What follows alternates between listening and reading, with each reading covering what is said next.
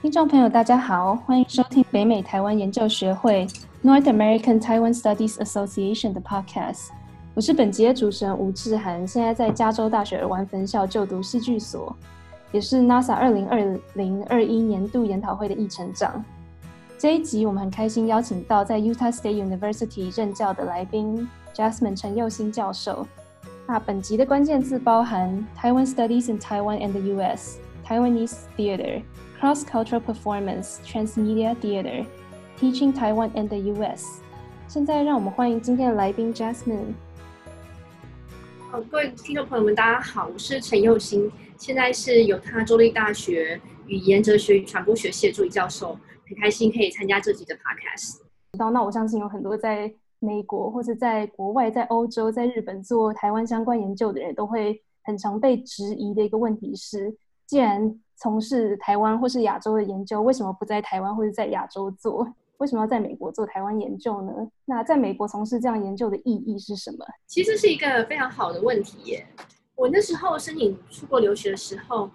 其实也有经过这样子的思考。那我的感觉是，当然一方面我一直在台大中文系台湾所，然后到台湾所的博士班，其实我接触到的大部分都是同一批的老师，当然是非常非常好的老师，我也从他们那边学习到很多。可是确实有时候你会感觉到自己需要换一个环境。我来美国其实是想要学一些方法，那些方法是它不是只用在台湾戏剧，它是用在很多的题材上面都可以使用的。那我觉得后来出国对我来说确实还是有达到这个效果，就是真的我觉得如果我留在台湾继续读博士和我来美国读博士，我会发展成两种完全不一样的学者。那个不是说台湾的训练对我就没有影响，而是美国的训练对我来说还是很根本的改变了我看事情的角度。那甚至于我可以说那个角度未必是从戏剧学得来的，而是像我后来在 Wisconsin Madison， 我的博士的副修是 Visual Culture， 是视觉文化，那个对我的启发是非常大的。它不见得是针对表演艺术，但是我们用同样的方法在分析表演艺术的时候，会有很不一样的观点和角度。那个观点和角度甚至不是很形式上面的去说这个动作的分析，这个视觉的构成，不完全是这么表浅的，它其实还有背后很深刻的批判性的思考和理论性的思考。对，我觉得这个部分应该对于很多真的在美国从事研究，或者在考虑说是不是要到别的国家从事台湾研究的人，都会有非常大的帮助。但是我意思就是说，其实如果一个研究生他现在在台湾从事台湾研究，和在美国从事台湾研究，他的立场当然是很不一样的。那如果是在台湾的研究生，我其实会觉得要运用在地的优势，因为你一定可以做到一些是在非台湾地区的研究生他们做不到的事情，比如你更接近你的田野，你更接近你需要运用的史料文献，这些是会有在地的优势。那我觉得其实每个人都要认知和意识到你自己的在地优势，然后发挥那个部分，你就可以在不同的方法上面找到最好的结果。对，的确，对啊。现在像以我自己而言，假如在美国从事台湾的戏剧研究的话，其实你顶多就是看录影，或是从一些新闻报道啊，或是评论上去分析这个文本，那跟就是实际真的有去参与到这个表演的经验就很不一样了。对啊，就像前一阵子就是疫情，所以没有什么演出可以看，然后后来就发现台湾就解禁了，然后就开始演很多戏。然后我在美国就真的觉得我好馋呐，我就很想看，但是就飞不回去，也没有办法看，所以就有时候也会蛮羡慕，就留在台湾做研究的人，就他们可以第一手，然后现场即时的就参与戏剧的互动。对，真的是尤其到最近，这个感慨就更深了。好，那因为现在 Jasmine 正在 Utah State University 任教嘛，那可以请你分享一下你的教学，还有在 Utah State University 的教学经验和研究的经验吗？Utah State University 其实蛮特别的，因为我们这边有70%的学生都是摩门教徒，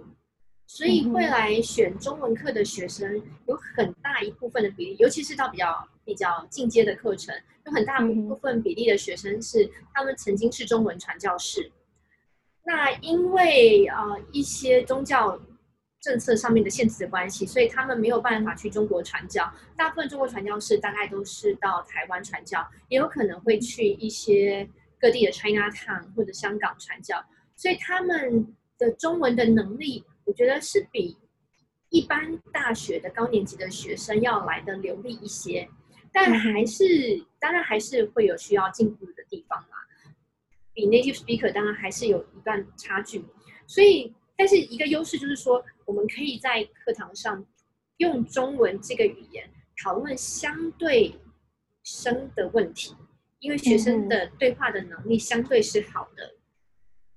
可是我的感觉是，即便他们去台湾传教，他们也不一定真的有机会很深入的认识台湾的历史文化。所以我觉得我的课上有很大一部分其实就是在帮助他们深化这方面的认识。那甚至于有些学生会跟我讲说，他其实真的都很希望他在传教之前就上过我的课，这样他去台湾的时候，他就可能会有更多更好的跟当地人的互动。那我觉得这可能就是一个蛮特别的，就是在这边我们的中文教学比较多使用繁体字，然后也有比较多的可能可以谈一些比较深入的问题。那我的感觉就是还是希望可以多带给学生一些比较批判性思考的可能。但因为摩门教是一个很深厚的传统的宗教，所以有些学生他可能在某一些议题上面比较不是那么乐于讨论。那我的感觉是，其实绝大部分的学生还是相对的，在某一些比较批判性思考议题上面，他们还是会很珍惜，就是提供给他们这样的机会。所以我感觉就是大概90%以上的学生的反馈都还是很好的，他们还是很愿意去思考一些比较具有争议性的问题。可是总是课堂上会有几个相对比较保守的学生，他们就有可能会影响到那整个讨论气氛，或甚至影响到你最后教学评鉴的平均。但我觉得对我来说，我的底线就是我至少一定要说我自己相信的话，这是我对我自己的底线。那其实这个部分，哇，今天都问我自己想要知道的问题，但就是没关系啊，反正就是聊聊天。对，作为就是假设你说戏剧研究的学者，或是研究跟戏剧相关领域的学者，那其实很常会面临这个问题，就是你在理论跟实践上如何保持平衡，要如何说你不会太过偏重于理论而忘记戏剧演出或是表演的一些实践面向上的问题，以及会不会太偏向实践就会被其他学者说，你这个完全没有一个没有一个够坚强的理论架构，那要如何在这两者之间达成平衡？理论和田野的平衡，其实它是需要在非常长时间的实践当中去摸索的，所以每个人的方法可能都不太一样。我的感觉是，确实我以前在硕士班的期间，我其实就花非常多的时间，其实是在学习歌仔戏的表演和演出。可是我那时候的想法倒不是觉得我在为我的研究做田野的耕耘，不是这样的想法，而是我就喜欢这件事情，我就去做这件事情。那就是蛮幸运的，就刚好就跟我的研究的题材是有相关的。那我觉得就是现在的学院当中，大家都相当的重视学术的产能，或者某种对学术忠诚的表态。那这其实常常很大程度的排挤的就是尝试艺术实践上面的可能。因为对每一位研究生和学者来说，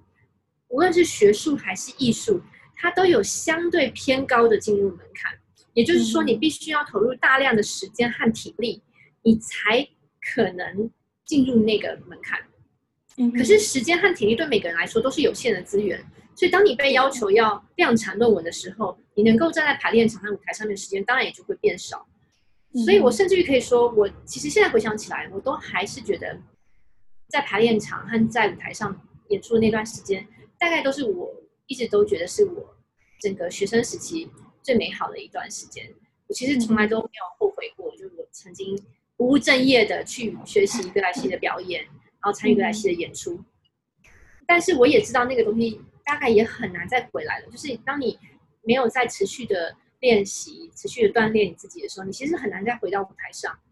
可能也是因为意识到了我不太可能再平衡的过来了，所以那时候我才真的有决心，觉得我要出国念书，所以要换一个环境。就是如果我已经下定决心要走学术这条路，那我就需要找一个我觉得对我自己可以更扩展、更精进的方法。那时候留在台湾，其实田野的影响是非常大，包括到现在，我觉得我所有做研究和看事情的角度，都跟我过去表演的经验是非常有关联的。那我认为讨论戏曲跟讨论话剧还是有非常不一样，应该是要有非常不一样的观点的。我认为讨论戏曲还是应该要有能力去讨论表演，因为表演本来就是戏曲的核心，戏曲本来以前就是演员中心，现在当然也慢慢过渡到编剧和导演也有一个很重要的角色，但还是认为表演是戏曲非常重要的。我认为如果要做戏曲研究，你一定要有能力谈论和考量表演，这个都跟我过去的经验是很有关联的。那我觉得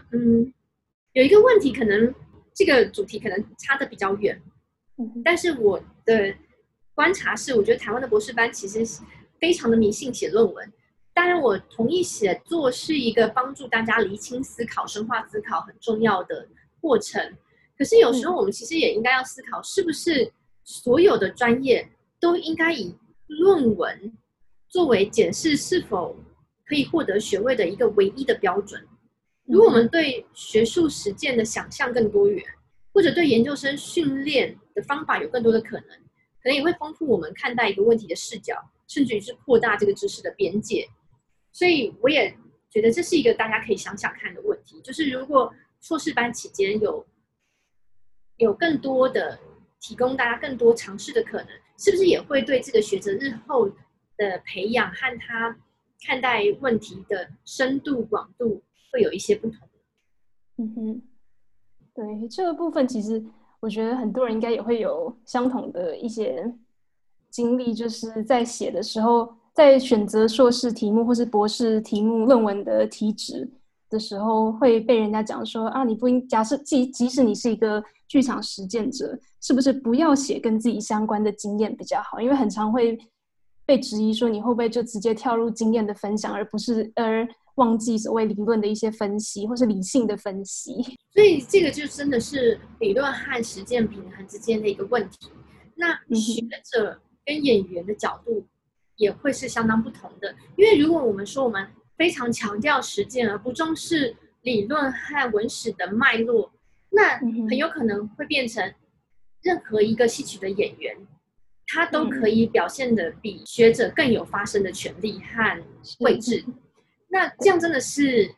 平衡的吗？就是我没有要说怎么样才是对的，那是选择的问题，就是选择的观点的问题。那学者能够发挥的长处，就是我们应该要把现象脉络化，然后我们应该要在讨论的深度上面有一个不一样的观点。那个观点很可能是你需要透过一些艺术实践才能够体会到的，但是它也并不是说你只有艺术的实践你就可以做到的，就是还是认为那个在学理上面的充实还是重要的。但我的确认为，就是如果你完完全全，如果你是做戏曲研究，完完全全没有任何一点表演的经验，我自己个人可能你也可以说这可能是我的某一些执念吧，就我还是会觉得那会有很大的限制。你大部分的研究都是与就是像歌仔戏啊或京剧或者是所谓的 Chinese theater、Taiwanese theater 有关。那想要请问，从你的经验来看，在美国从事台湾或是亚洲相关的研究上面，与在台湾从事台湾以及亚洲相关的研究有什么样的不同或差异？英语的写作很多时候他不会太在意历史脉络的细节，因为他认为那些影响力不如理论的影响力来得大。可是其实很多历史脉络的细节对在地的人来说是重要的，是有意义的。所以用中文写作的学者，他的对话对象如果是在地的人，这些细节就会是重要的。所以我们并不能说因为理论的影响力大，所以细节就相对不重要。这个其实不是一个很公允的评断，因为你要考量到就是你的对话对象是谁。然后有些细节对于在地的记忆的形成和在地的人是很有意义的。那我们就不应该在中文写作的时候去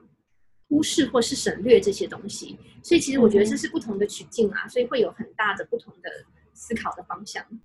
好，那我们这集的访谈就到这里，谢谢 Jasmine， 谢谢陈教授的分享，也谢谢听众朋友的收听。那有兴趣的朋友，不会，谢谢大家。那有兴趣的听众朋友也可以到我们北美台湾研究学会的官网上找到更多 podcast 的资讯。那我们的网址是 na-tsa.org。谢谢大家，谢谢。